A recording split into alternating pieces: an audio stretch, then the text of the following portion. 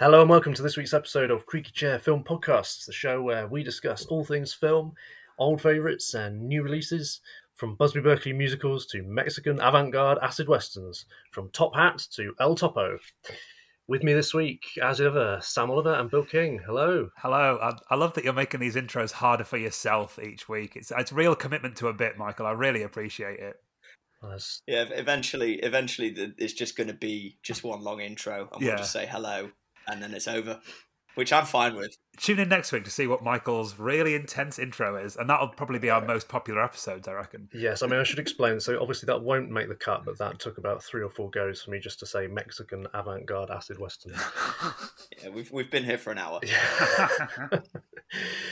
So this is part 1 of our special monthly episode. So over the course of the next 2 weeks, we are going to be engaging on a very painful and arduous task of identifying our favourite films of the 2010s.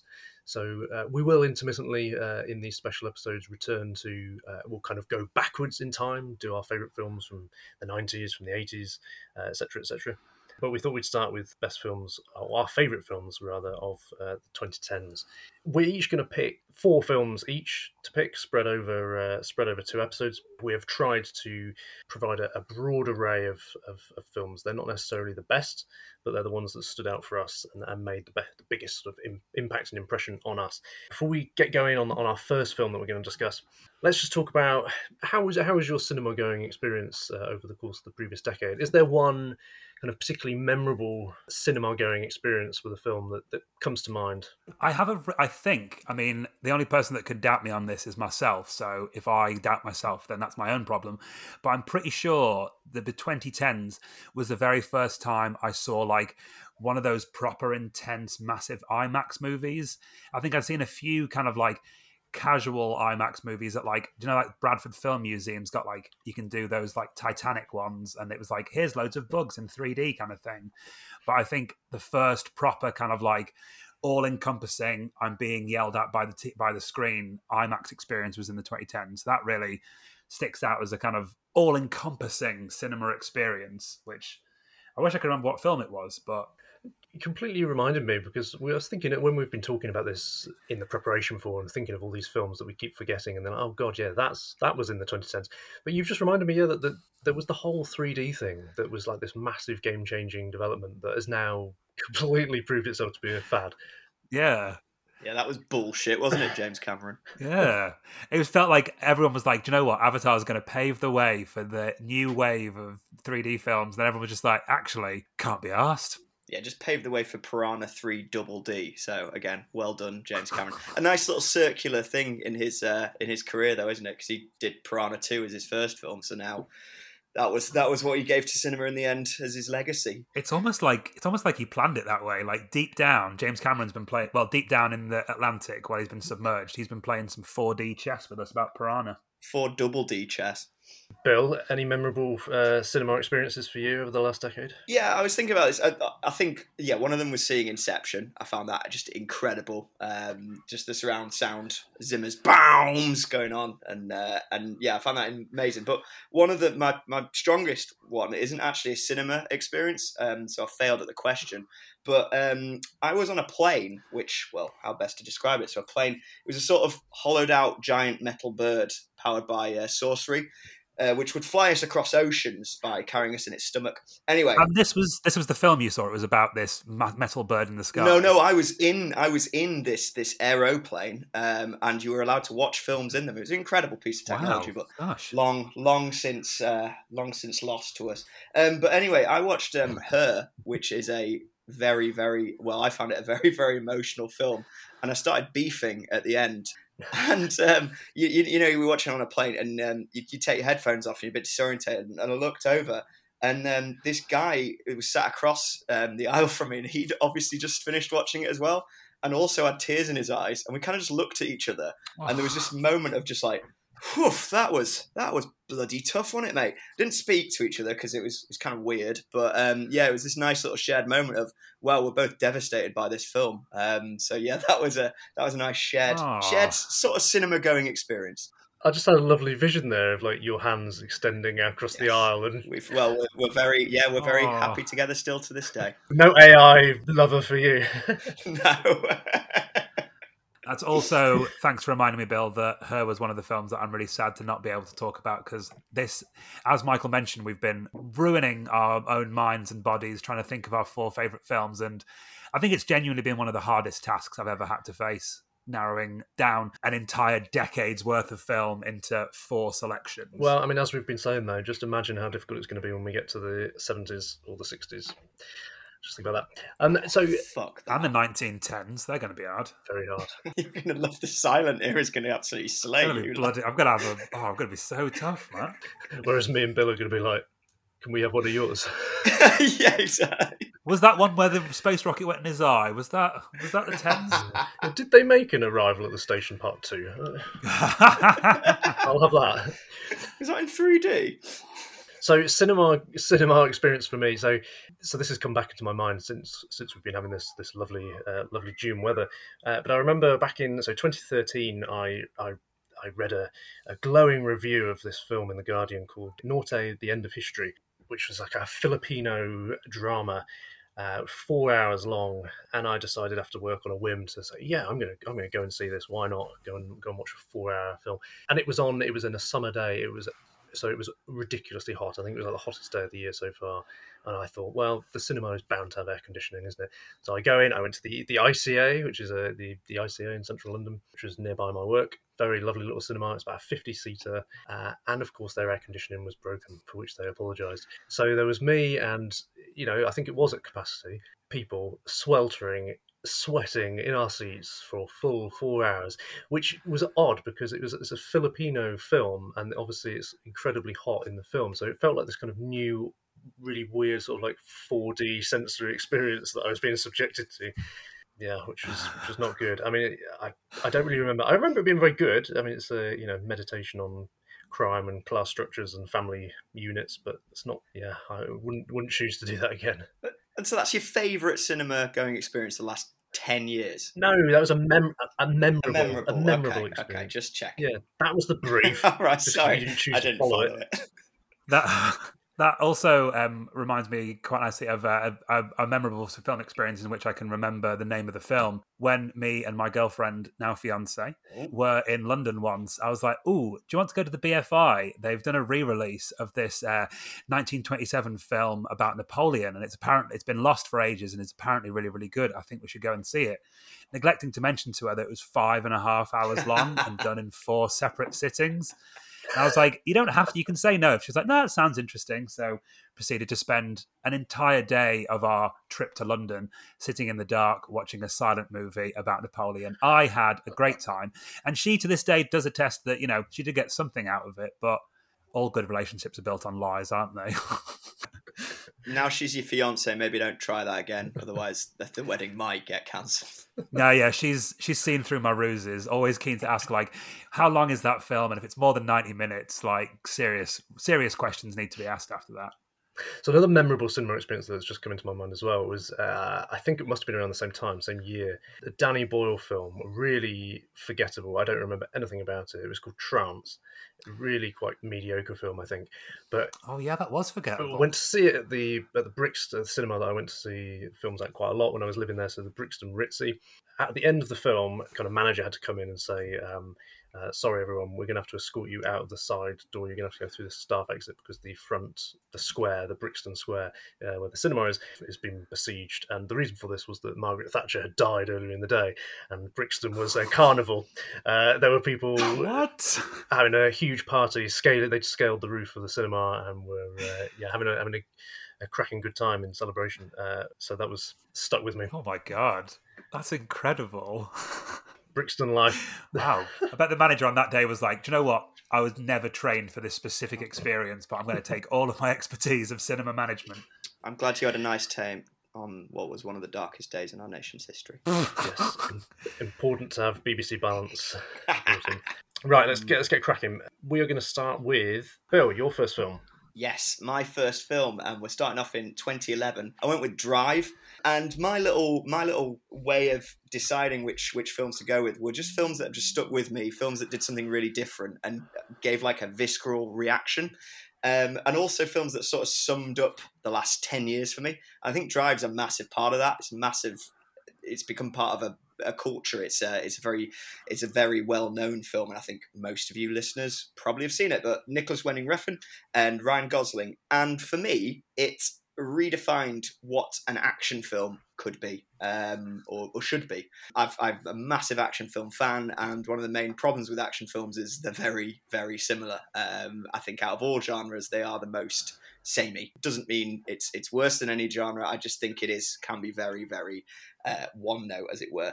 Whereas this did something very different and was still incredibly entertaining and great and worked as an action film. I think that is summed up by the two car chases. There's only two car chases in it, and they're incredibly original. The first car chase isn't really a car chase. It's Ryan Gosling doing some amazing driving around the city, dodging cop radios and parking up in clever places. Yeah, that opening scene. The second is mostly the car in reverse as another car chases it up a highway and is incredibly short and ends with an epic stunt. And I don't know, I've never been in a car chase, would love to be one day, but I assume that's what most real car chases and real crimes actually go down like. And yeah, I found that staggering, that could be done by a director who wasn't really an action director before this. That aside, parking the action stuff, that was a little pun for you there. Every frame sizzles with this quiet threat. I think it really builds and builds and builds, and that is that's sort of clearly defined by Ryan Gosling's unknown driver, who is this monosyllabic, powerful and deadly figure, despite the fact that he doesn't talk much, he doesn't issue many threats, apart from his finger of doom at one point, which is, I think, only rivaled by the great Harrison Ford. But he's also quite lovable, and it comes across as sort of like Leon. Indeed, the film is almost a neon Leon. And I wanted to talk... Thank you. I was pre-prepared. But that's what I wanted to look. The look of the film is so strange, and it's done in this sort of 80s fashion, and these neon lights and the cityscape, and it's just very strange, and just you sometimes think, like, when they got the script and they put it together, how did all this come together, and why does it work? And it shouldn't work. I just think at the pitching stage it shouldn't work, but it feels so experimental, and the soundtrack for me is a massive part of that. The soundtrack's got some really odd choices on it, and music I wouldn't necessarily be into, but I've since obviously love it, and it's introduced me to new music, which I think is fantastic for a film. And again, it just shouldn't fit these strange, like, faux 80s tracks that are put on, and trance tracks. They're just strange, but it really works. The cast is brilliant. So I forgot Oscar Isaac's in it as the boyfriend that gets into all the trouble. Obviously, Carey Mulligan's brilliant. You've got Bryan Cranston playing against type, and this is in the midst of Breaking Bad, when he was playing one of the most threatening characters ever conceived, and in this he's just this lovely, really unlucky bloke. And then this is genius casting. Albert Brooks as one of the most reasonable villains ever. He's a villain that you feel like he's gutted the way things work out. He genuinely seems to regret the way things work out. He says it. It's just, we're in this situation just from damn bad luck, and he's annoyed at Ron Perlman's in it.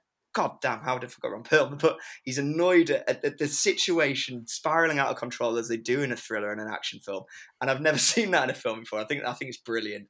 But yeah, as I'll say, I think the way it's lit, the way it's shot, masterful. Cast, fantastic.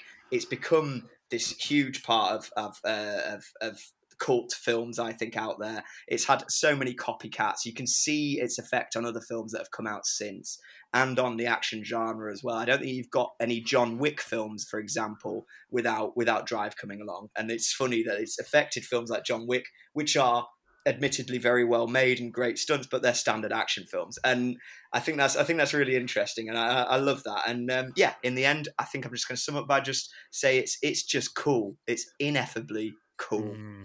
I also think, like, Drive is one of those films that is, like you said, these films come along every now and then where they're just like really cool, and they kind of affect how like a lot of people view certain things, how people like dress and how they act, and how filmmaking then is made from that point on. And there was so many people, so many actors that were trying to do like the Ryan Gosling thing after Drive. But then you go back to Drive and you think about it and you're like, nah, but like that is such a good template. And like, yes, it's almost a little bit kind of cliche now because of how good a template it is for all the things that tried to copy it afterwards. And also like that A Real Hero, A Real Human Being song on that soundtrack, one of those ones that like has been played to death over the years, but is still just an absolute banger of a film soundtrack. Like, oh. Just as an aside, I had a short-lived stint. Wasn't very good at it, but at organising film events somewhere in London. And one of the best ones that I did was a double bill Drive teamed with Duel. Oh, which was really good. Worked really well. That's a great duo. And that was actually the first. So it was only a couple of years ago, and that was the first time I'd somehow missed Drive. I didn't see it when it came out, and somehow it passed me by. But yeah, I remember being thinking like, "This about time I watched this," and yeah, very impressed, very enjoyable. Just one more thing as well. Sorry, I forgot to mention is BBC Three did an experiment where they had different DJs choose the soundtrack for Drive. Oh yeah, I remember. And you watched it with a new soundtrack. They got a bunch of Radio 1 DJs, quite good DJs in to put the soundtrack on, and it was amazing how much it made the film work. That's so funny. It was honestly, it was so cool seeing the effect, and I think the real work that goes into and must have gone into collating these tracks and choosing these tracks and timing the moments, and it was just really interesting how it dropped a star off the film for me. So that was an interesting thing. It's amazing because I think like that's almost sings praises of like a really, really good soundtrack. Obviously kind of does need to have the dual job of standing out but also blending in, because obviously there's certain tracks and certain moments in any soundtrack that you're like, there's the iconic moment, or there's the moment where the action's taken a turn, but it also needs to do a really subtle job of just advancing the plot, giving a little bit of atmosphere. And like you mentioned, that kind of like 80s, that faux 80s Neon Leon, I'm going to use, vibe that it has is perfectly served by that soundtrack. All right, okay, that's Drive. Sam, shoot, what's your first film choice? Well, let's continue in 2011. So a lot of the films that I've chosen, sorry, let me correct. All the films I've chosen, the thing that unites all of them is they're films that I have only ever seen once. I saw in the cinema, I saw when they came out, and they made such an impact on me that I'm still thinking about them now, and I still talk about them with such praise. They made such an effect on me that even though I haven't watched them again, I still think with such fondness on these films. And just to highlight this fact, I wanted to put myself back in the mind of where I was when I watched this film. So the first film I'm going to talk about is the 2011 British thriller / horror / hitman classic, Ben Wheatley's Kill List. For those of you that don't know, I am quite a regular diary keeper. So I had a quick look back through some of my old diaries to try and find entries from when I first watched these films to kind of try and remind myself of the effect they had on me. So here, from the 3rd of September 2011, is me after just watching Kill List. I was in Dublin when I went to see Kill List. How cool is that? Another holiday ruined by a cinema trip. Yeah. It turns out every time I'm on holiday, I'm like, how can I really ruin this for everyone? And I was like, to my dad and my brother, I was like, guys, do you want to have an awful time? Come and join me. Anyway. Should we go to the Guinness factory? No, let's go and watch Kill List. So 3rd of September 2011, we went to the Irish Film Institute. I had a Guinness and we went to go and see Kill List, which was feckin' brilliant. Absolutely amazing. 10 out of 10. Engrossing, clever, vivid, scary, visceral, graphic, witty, and brilliant. Really shook me up. I loved it. The rest of the evening was spent with the film running around my brain, which, if I'm honest, is still true nearly 10 years later. I had a little look at the trailer again today just to kind of remind myself of some of the visuals. And even just watching the trailer, that film came rushing back to me. And that feeling I had, I remember watching Kill List and leaving the cinema into the bright lights of Dublin and just being shook to my very core. And I think that's one of the things that Kill List does so well, because it's a totally unique beast of a film. It starts off and it's a bit of you think it's going to be a standard British hitman film. So you follow these two hitmen, Jay, played by Neil Maskell, and Gal, who's played by Michael Smiley, who are hitmen for hire, and they take on a seemingly easy assignment that they have to carry out where they kill 3 people and get a big payoff. Throughout the film, they're kind of talking about this botched job that they had in Kiev, and this is the job that they're going to do that's going to give them the big payoff, and they can finally get rid of this life. So you think, so far, so standard. Neil Maskell's doing his Cockney accent, is really threatening, and Michael Smiley is a lovely counterpart with his lovely Northern Irish accent as a kind of foil. So you've got Neil Maskell, who you think he's the mad hitman, and here we have Michael Smiley, going to be a bit more level-headed. But the film so quickly, without really you noticing, swerves into this incredible, horrible thriller, horror, folk, explosion of just thrills. It's an absolute white-knuckle thrill ride, and it screams towards a climax that, as I mentioned in my previous diary entry, will leave you literally reeling. The film is directed by Ben Wheatley and written by Ben and his long-standing writing partner, Amy Jump, who he's worked on with loads of other of his great films, Sightseers, A Field in England, High Rise, and Free Fire. One thing that I think is so great about Kill List is that all the characters are so well serviced by this great script. It takes these character archetypes that could so easily be very two-dimensional. You've got the alcoholic ex-soldier turned hitman. You've got the harried and put-upon wife, the mysterious client that hires them for a job, and the person that's from Northern Ireland, of course. And it takes these characters that could, in the hands of a lesser director and lesser writers, be really two-dimensional, but it crafts onto them these incredible stories and these incredible motivations and these incredible lines of dialogue that it just keeps you going, and takes this idea of a very, almost kind of, it takes a cliche idea and takes it in 1,001 different directions. And it speaks volumes that I remember watching this film and being like, oh, Michael Smiley, he was Tyres and Spaced. I love Michael Smiley. And almost instantly, you forget that link and you're just drawn into this intense character. It's set in Sheffield, which is where I currently live. So maybe some of those, I've got a little bit of a personal connection to it as well. But the scenes of its kind of grimy industry and like these horrible little backstreet, the scenes that it sets up add to this ominous threat. There's this really incredible scene where Neil Maskell's character Jay is in a hotel and he just sees across this barren wasteland this mysterious woman in white just waving to him slowly, and he's just looking confused and strange about this thing going on. It's a scene that you totally wouldn't expect to see in a standard British thriller hitman kind of film, but that's exactly what makes this film so great.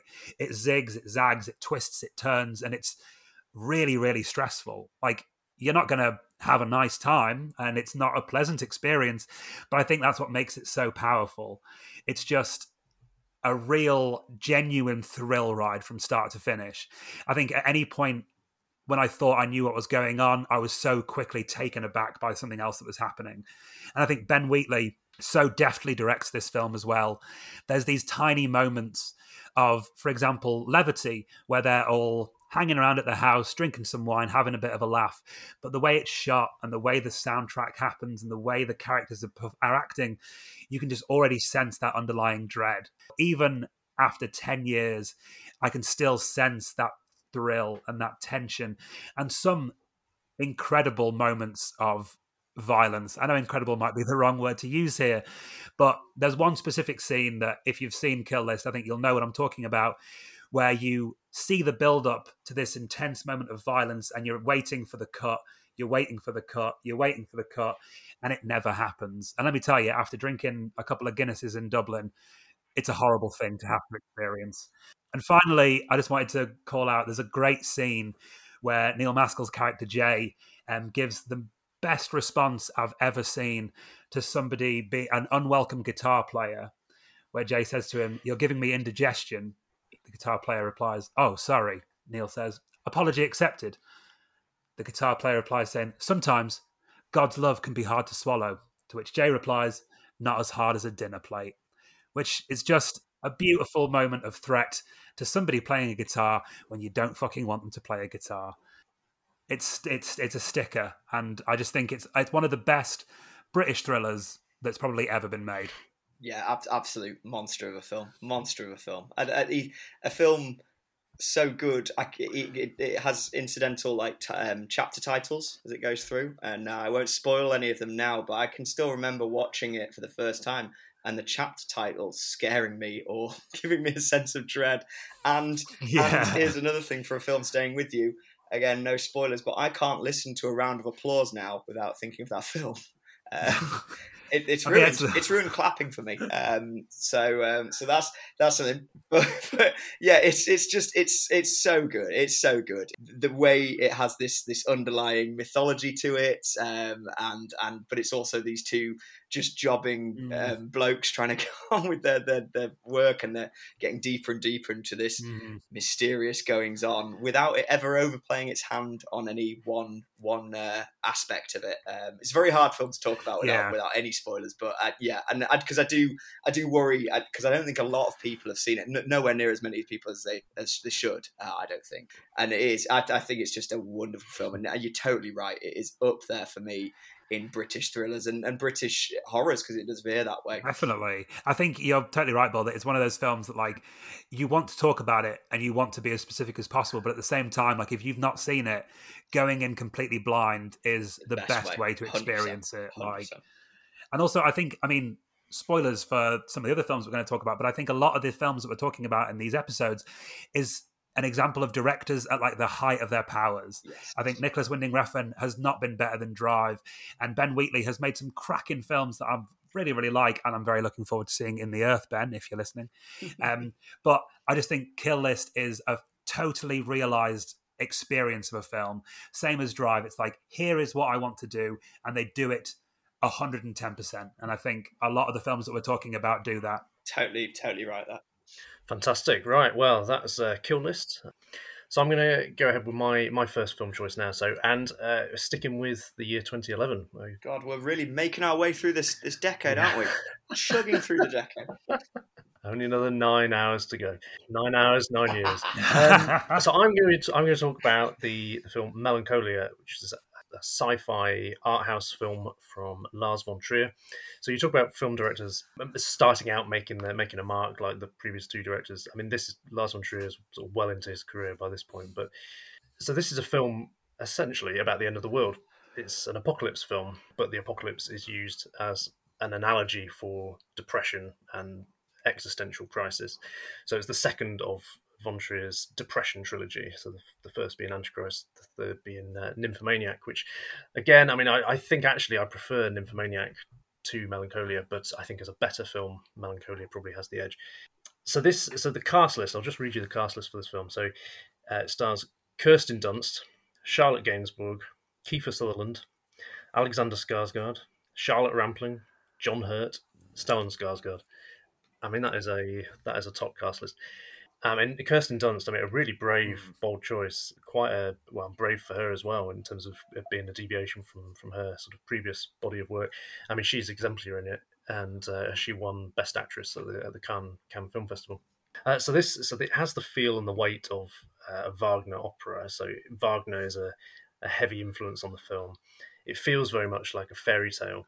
So the film sort of starts with, I mean, a big plot spoiler. So the end of the world. So there isn't this creeping dread in the sense that you don't know how it's going to end. You know that it's not going to end well right from the off. And the film, it focuses on two sisters. So Justine, played by Kirsten Dunst, and Claire, played by Charlotte Gainsbourg. And it's split into two parts. So the first part, there's this lavish wedding reception for Justine, at which there are all kinds of strange and unusual encounters with or behaviour from the assembled guests, all of whom appear to be deeply flawed and psychologically troubled people. So, for example, Justine's brother-in-law is complaining to anyone who'll listen about how expensive the wedding reception was. Her mother is really jaded and makes this speech declaring how much she hates marriage. Her boss is there, who's constantly pressuring her to create a tagline for this new promotional campaign that he's working on. So there's this lavish wedding, there's all the trappings, but everyone is really quite odious. And in the middle of it all, Justine is gradually withdrawing, succumbing to melancholia. And all the while, there is this big, bright, shining star in the sky. And the second part focuses much more on Claire, Charlotte Gainsbourg's character, who takes Justine into her home as she's now become depressed to the point of catatonic. And they gradually become aware that there is a rogue planet called Melancholia, which has entered the solar system and is now approaching the Earth. So it's been talked up by scientists as being a spectacular flyby. but Claire gradually gets more and more alarmed at the prospect that they might be fatally wrong. Essentially, it's a film inspired by Lars von Trier's own well-documented experiences with depression, and kind of he sets about examining the human psyche during a disastrous event, and the idea that people who are depressed tend to react to external catastrophe more stoically and calmly than people who are not depressed, because they've already resigned themselves to the pointlessness of everyday life. They've already, the kind of depression is not just inside your head. It's kind of, the depression is the entire world, because it's universal. It's affecting you universally. So there's a lot to get your teeth into thematically and philosophically with this film. In terms of it being a meditation on the end of the world and how human psychology might respond to and come to terms with that fact. I mean, it's interesting. It's something that we all know deep down is an inescapable fact of life. We will die, and the Earth and the whole solar system will one day die. We just don't expect those two events to coincide. So it continues to be a really interesting study piece, I think, simply because the existential threats to human life and the planet increasingly seem to be quite potent in our Anthropocene era. Visually, the film is stunning. So every shot is perfectly poised and captured. There's plenty of arresting and poetic imagery that von Trier does so well. Is why I love his work so much. He owes a huge debt to Andrei Tarkovsky.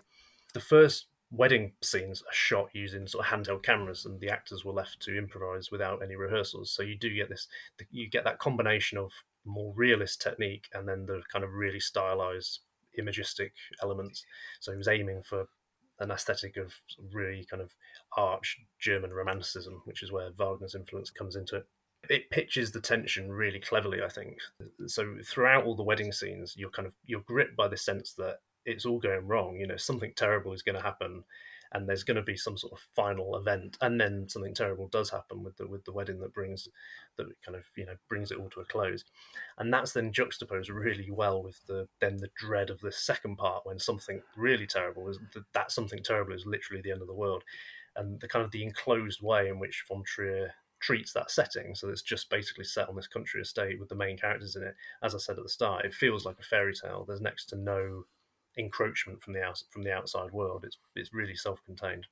So I mean, just a sort of final point. So I mean, like all von Trier's films, it's polarizing. He is a provocateur. He courts controversy, as evidenced by him sort of self-sabotaging during the Cannes Film Festival when this film was showing, with sort of daft comments about being a Nazi and liking Hitler and stuff like that.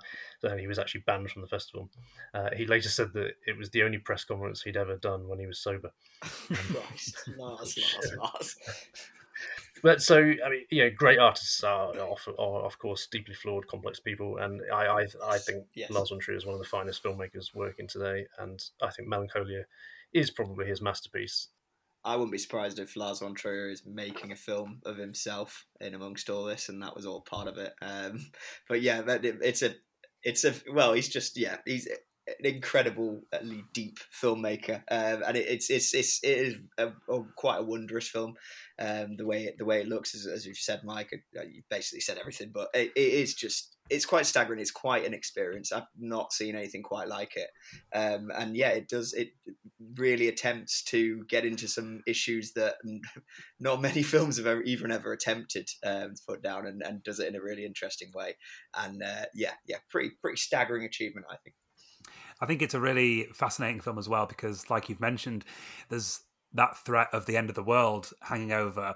But then there's also, it deals with these kind of like really minute little moments that you almost end up dreading, like the speech that the mother's going to make at the wedding, as much as you're dreading the end of the world, which I think is such a big thing to achieve. That like this, he sets up this idea of this huge, literally world-ending event happening, but still manages to get the details in the interactions and the characters so well done that you're more concerned about like what they're up to at the wedding and what's happening in between these two characters' relationships than you are about the end of the world. And also, I remember seeing this in the cinema, and again, no intense spoilers, but the ending is probably one of the best endings of any film I've seen in the cinema. It was one of those, you sit there for about 5 minutes after the credits have finished, just go like, my God, like it was such an experience seeing that. Like, oof.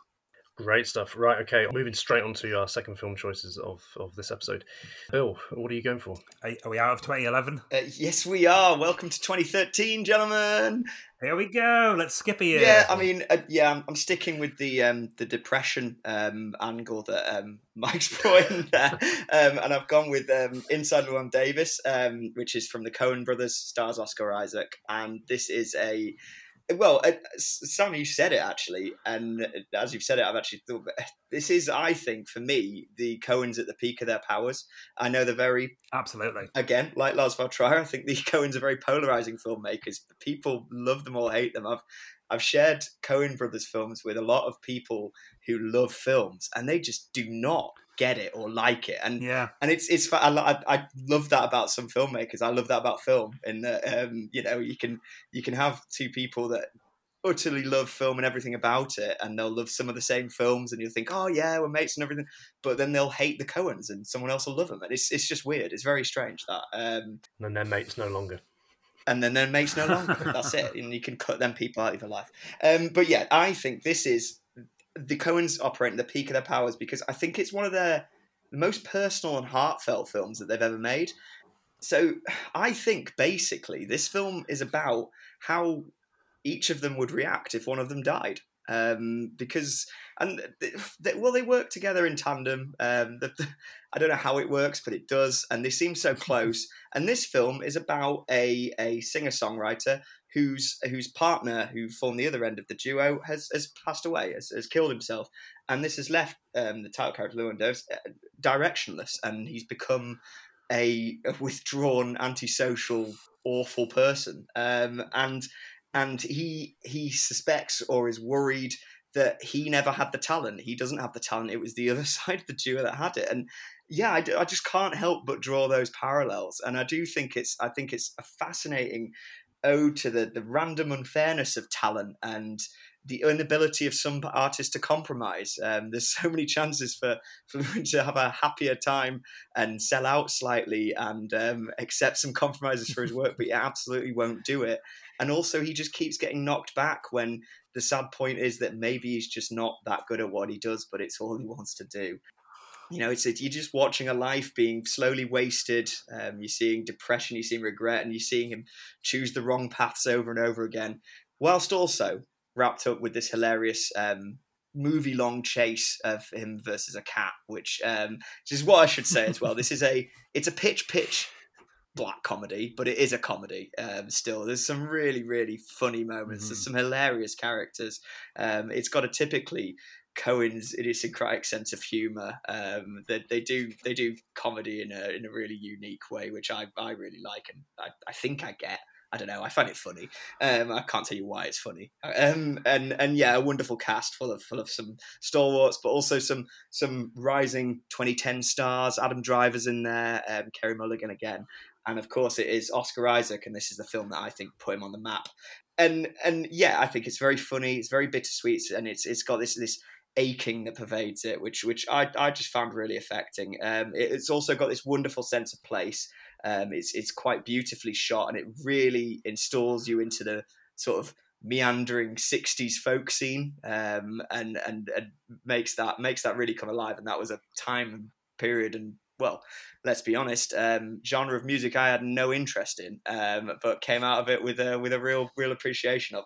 Really catchy tunes too, and a great soundtrack, but other end of Drive, a really fitting soundtrack. So the soundtrack is the film. It's quite measured scene. It's very it's this diegetic sound. It's often they're playing it in there. So it isn't like kind of music that you wouldn't expect, but it fits, and it really kind of illustrates the world too. So yeah, I think I had to choose it because I think Coen's are some of my favorite directors, and this was their strongest output. So yeah, Inside Llewyn Davis, fantastic. I have not seen this film, and I am one of those people who you said at the top has a sort of hit and miss relationship with them. I've seen the staples of their output, but I've not by any means seen all of them. And I don't get along with it. I don't see what other people get out of it, but I do want to watch this. I don't know if you'll like it. I don't know if you'll like it if you don't like the Coens. It's so Coens as well. I've seen sort of Fargo. I've seen The Big Lebowski. Yeah, it's good, but they're held up in such high regard, and for me, I wish I kind of could see what other people see in it. But It's really funny because, like, I think Bill, you're completely bang on that. Like, I've talked to countless people who don't get on board with Coen Brothers movies at all and just don't kind of get what the hype is. And I love the Coen Brothers, and I think their movies, and probably very similar to you. I'm sitting there going, like, I think I get this and I'm enjoying this. Maybe I don't get it, but who cares? I'm having a really good time. And it's such a weird experience because, like, in probably the same way that Michael, you don't like can't really get your head around why people like it so much. I couldn't really tell you why I like it so much. It's such a weird experience of, like, I just have a great time with their movies and their kind of ethos and their ideas and all that sort of stuff. And I think you're right that Inside Llewyn Davis is, as much as I love Fargo and The Big Lebowski, I just think Inside Llewyn Davis is, again, a perfect film where, again, they're just sort of like, here's the story we're going to tell, and every element of it is just perfect. It's also definitely my favorite ever Justin Timberlake performance by a country mile. Like, he's really, I mean, it's a risky move casting the big JT from NSYNC, but he really, and also Adam Driver's maybe one of his funniest performances in Inside Llewyn Davis. He's just, Yeah, he's very yeah, funny. it's another one that I think I've only seen the once, possibly in the cinema, but it still really sticks with me. And maybe that's down to the music, maybe it's down to the kind of the vibes of it, and just that it's got such great visuals to it. But whatever it is, there's something I think really special about Inside Llewyn Davis that's just, it's a cracking bit of cinema. right, okay, Sam, you're up next. Tell us what your second film choice is. What year are we going to now? So let's blast forward in the time machine another year to 2014. So again, I've dug out my diary entry from when I watched this film. So the next film I'm going to talk about is Richard Linklater's 12 years in the making magnum opus, if you will, Boyhood. So I watched this film, if you're interested, on the 11th of July, 2014. And this is what I wrote about it. It's such a unique and beautiful film. And even though it was nearly 3 hours long, I could have stayed in that cinema for ages and kept watching Mason grow and grow. What a film. But then I also added, not as good as his Before trilogy. So obviously I enjoyed it, but I didn't enjoy it as much as the Before trilogy.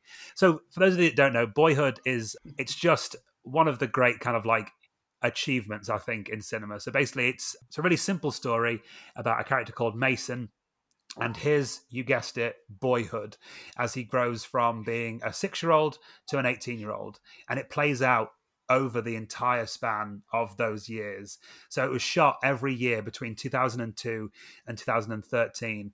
And Richard Linklater would go and film L.R. Coltrane as he grew up and as he developed, and just would let this kind of story develop and happen as it went along, which is one of those things, like, I think when I first heard about Boyhood as a film, it was one of those things that I just, couldn't get my head around, like, what a big risk it is to dedicate that much time and that much energy to a film project that at the start of it, you must have had no real idea what it would look like, or like how it would pan out, or if it'd be any good, or if L.R. Coltrane would want to do it in like 5 years' time. I also couldn't get my head around why no one had ever thought of it before. Because like when you watch it, I think that's one of the things that really works well with it, is that it's such a simple idea. It's such a simple concept. It's a coming of age story where you literally see the character come of age, and you see them in all these beautiful kind of inconsequential moments that I think we all have experienced in our lives, and we all have these vague, hazy memories of. The film, like at the start, in the first hour, you see there's a lot of conflicts between Mason's mother, played by the fantastic Patricia Arquette, and her Mason's new stepdad. And there's a lot of conflict there, but that's kind of the most intense moment of conflict in the film. But there is these beautiful moments where it's them having a nice time with their dad, played by Richard Linklater mainstay Ethan Hawke, or he's just having a conversation with someone, or playing on his Game Boy, or just walking down the street. It's all these beautiful moments that are quite dull and quite routine, but I think as a result make it so much more relatable and so much more real. Because I think there aren't these big moments of huge, intense drama. It's just the film is allowed to kind of develop as it goes along. And that's obviously massively helped by the fact that you are seeing this child grow up. You're seeing them develop and you're seeing them age. And I think that's such a great, it's almost like I imagine there's a lot of filmmakers that are like, that's such a good idea, that's such a good trick almost, that like, of course you're going to care about this character because you're seeing them develop through such a crucial stage in their life. Like I mentioned, the idea of some of the kind of more mediocre happenings that occur to Mason, I think is what makes this film so compelling for me, is that it's just so allowed to happen on its own steam. It's not kind of forced through by any kind of huge life-changing events. A lot of the film as well is kind of marked by these like cultural signifiers. So rather than the soundtrack, as Bill's mentioned with Drive and Inside Llewyn Davis, the soundtracks aren't curated by the director almost. They're curated by, here's what was really popular in 2004, or like, here's a cultural touchstone from 2005 that might date this film massively, but if it does date the film, that's kind of the point, because you are experiencing this, admittedly not in real time, but it feels like you're experiencing it in real time. And it's one of those films that I'm really interested to kind of watch again, because I think, again, my memory of this film is so strong, and I think the sense of journey that I had throughout the film is so like still so vivid in my mind that I'm interested to kind of see what I'd think of it watching it again. There probably are films that were released last decade that I perhaps would enjoy more than this, but I think you can't really let the decade go by without pointing out Boyhood as like a real singular achievement of a film with great performances. It looks great. It's Richard Linklater. What more do you want, really? Sure, it's not as good as his before trilogy, but what are you going to do? He's only one man. Well, you say he's only one man, but I think it's an incredible. It boggles my mind how they did it. It boggles my mind how they did it, and the fact they pulled it off. And I was interested to watch it just a pure like, is it gonna hang together? And you know, I was expecting that as like that'd be a top achievement if it was like he's actually got a narrative here. And so I went in with really low expectations. I was just expecting it to just be like a sort of just like a curious thing to watch, like, oh, here's him going through his teenage. But then I didn't expect it to affect me the way it did, and I think it's for all those reasons you said. I think it's the quiet moments, and the family just feels so natural. And God, I think you can only get it because they filmed it for however bloody long they did. But making a film the way no one had made a film ever before. So incredible. Yeah, completely agree. I absolutely love Boyhood, and I think it's the only film that I've been to the cinema twice to see when it was out. Because I enjoyed it so much. I think I went to see it then like 2 weeks later with someone and said, you've got to come and see this, because it was just, I absolutely loved it. Like you, Sam, I could have spent, another 3 hours in there with the characters. And it's just so, I mean, all of his stuff is so good, Linklater's stuff, but it's just the way he manages to get that naturalistic, like you've said, the natural moments, the small moments, and you almost like bring the character, the sort of actors are bringing stuff to it. So one of the little moments that I really like is when Ethan Hawke's character presents Mason with like an album, and it's like a curated, it's the Black Album, he calls it. It's like the Beatles. He's reassembled the Beatles from all the four individual members' solo work. And he's like, I've put the band back together. And apparently I looked into it just out of interest a while ago, and like that's something Ethan Hawke had done himself for his own child, and had brought that to it. So you get that sense that they were all kind of bringing stuff to it from their own lives, and it was very much a sort of a shared venture that they were all feeding into. Absolutely love it.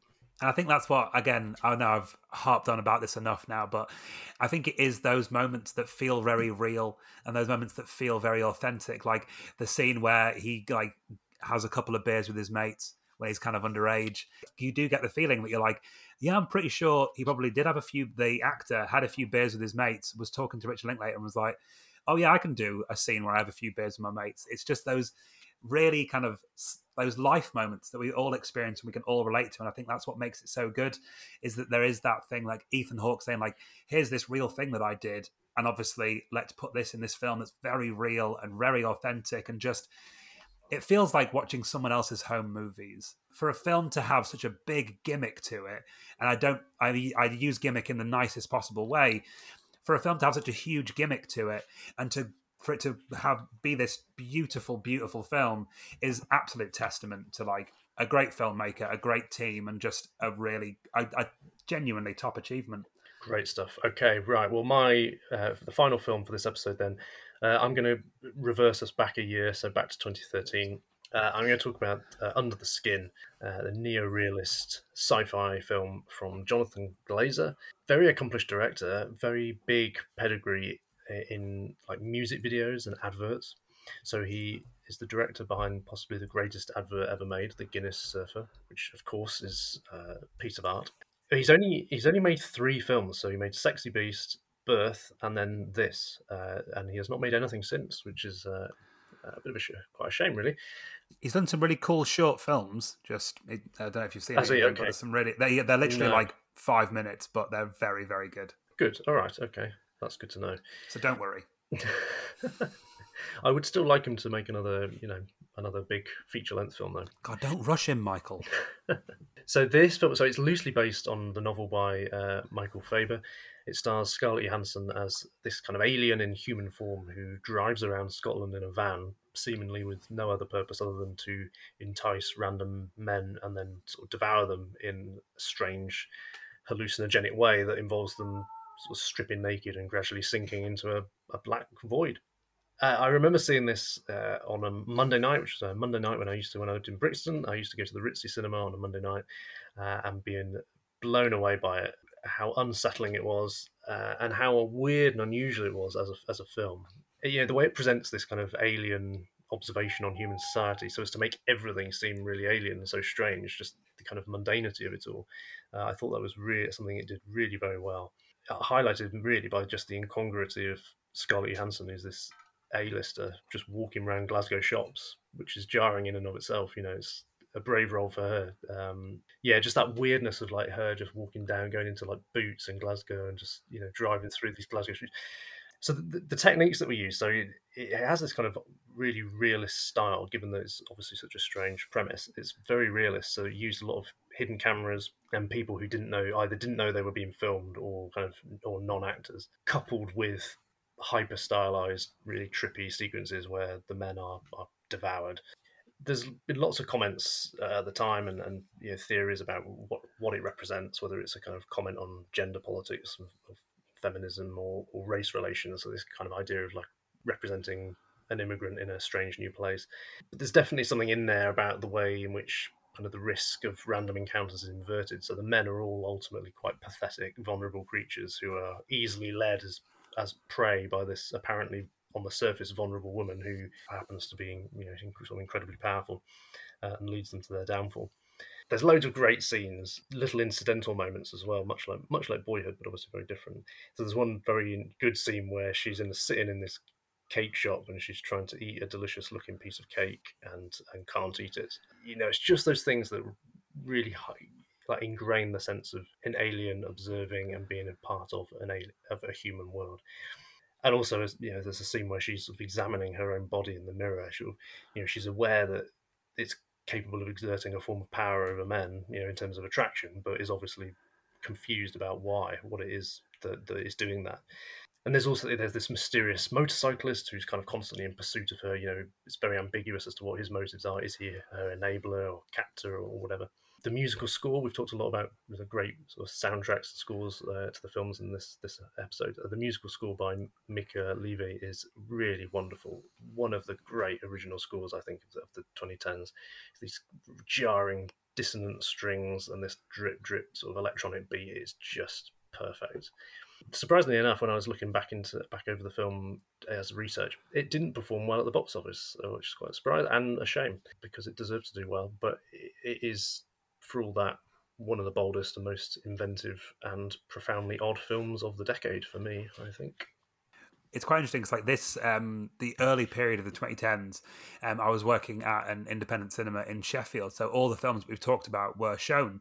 And specifically you mentioned in the box office for Under the Skin, it was really interesting seeing people come out of Under the Skin and they would fall into one of two camps with no split in between, where they'd either be like, I absolutely loved that, or they would absolutely be like, what a boring piece of crap, I hated it. Like it was literally like straight down the middle. There was nobody that was like, yeah, it was fine. They were either completely for it or completely against it. And I think that speaks to the film's power, because like you said, that whole idea of, it does so well, that idea of distorting things. And like there's scenes of like her in the Scarlett Johansson's character in a club. And, we've all been in clubs before, but the way it's shot and the way it's soundtracked and the way that she acts, it feels like a completely different environment. And like her going around Boots again, you're like, I've been in the Boots, but I feel like I don't feel comfortable right now. And I think it's that the whole experience, the film is just an experience. It's really great that it has that kind of diverse reaction from people.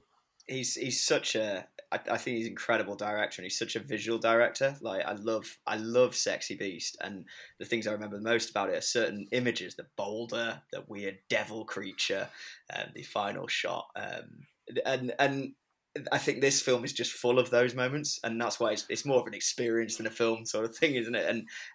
It's just full of those visuals that they stick with you. I also think as well. I know, Mike, you said it didn't do well in the cinema, but I think it has had an effect. I've noticed there's been a fair bit of not copycat, but sort of homages and similar techniques used. I think, the Black Void you're talking about, where she takes them down to, Stranger Things has become this huge part of cultural phenomenon, and they've basically nicked that. They basically nicked it wholesale.